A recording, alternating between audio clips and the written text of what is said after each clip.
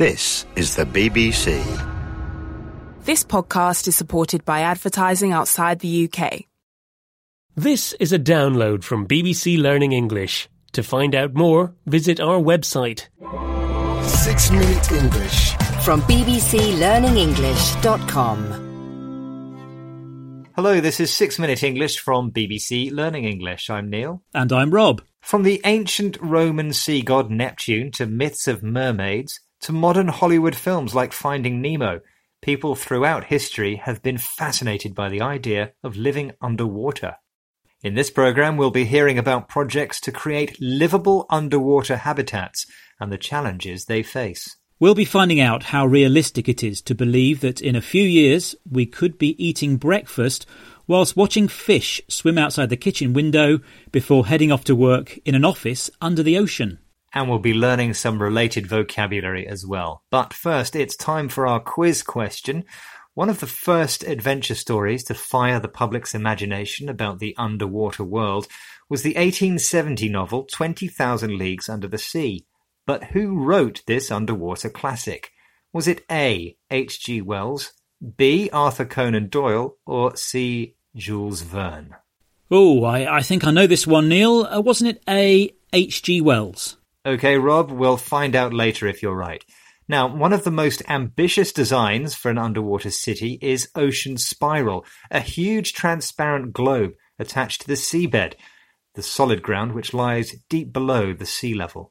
The top of the globe stands above the surface of the ocean, and running through the centre is a tower to add strength and to provide space for homes, offices and even an amusement park for 5,000 underwater residents. Ocean Spiral has been dreamt up by the Japanese Shimizu Corporation. Here's Shimizu engineer Masaki Takeuchi explaining to BBC World Service programme Crowd Science the motivation behind the idea. At the moment, the world is facing a lot of serious problems regarding food, energy, water, natural resources. However, we are trying to solve the issues just by using our land. Our idea is to connect the sea surface and the deep sea vertically, and that way we believe that we can utilize the capability of the deep sea, and that's the purpose of this whole project.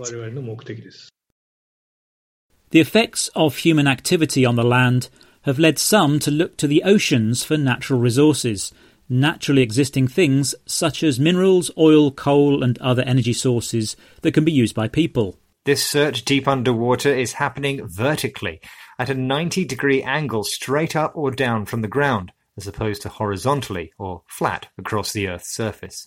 But as yet, Shimizu Corporation's plans for an underwater city are still in the planning stages. No part of the project has yet been built, and the total cost is thought to exceed $26 billion.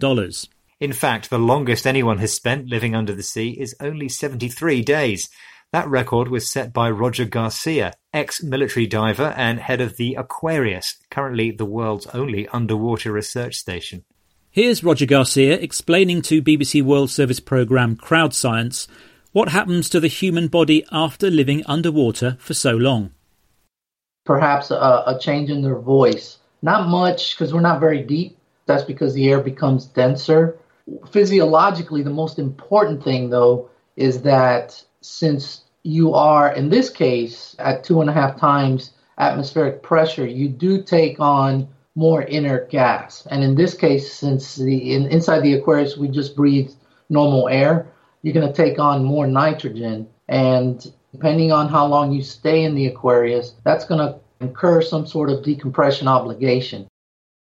In addition to engineering challenges, living underwater for long periods of time also affects the human body.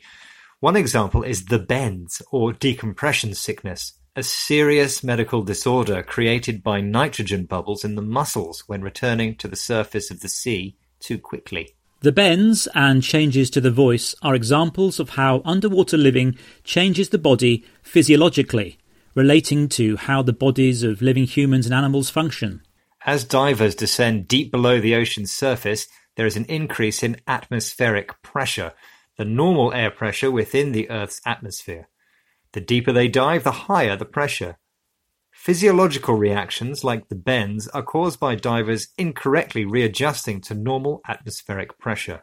Well, Neil, with so many difficulties, it's no surprise that H.G. Wells' fantasy of living under the sea is still science fiction. Ah, but are you sure it was H.G. Wells, Rob? In my quiz question, I asked you who wrote the classic underwater adventure 20,000 Leagues Under the Sea. Yes, and I said A. H.G. Wells. Which was the wrong answer. It was, in fact, C. Jules Verne, the French author, who also wrote Around the World in 80 Days. In this programme, we've been discussing the challenge of living underwater, going down vertically at a 90-degree angle to the seabed, the solid ground hundreds of metres under the sea.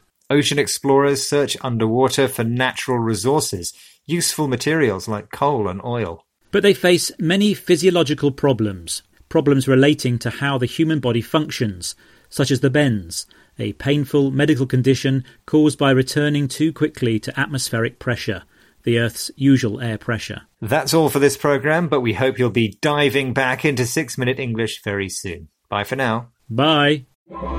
6 Minute English from the BBC.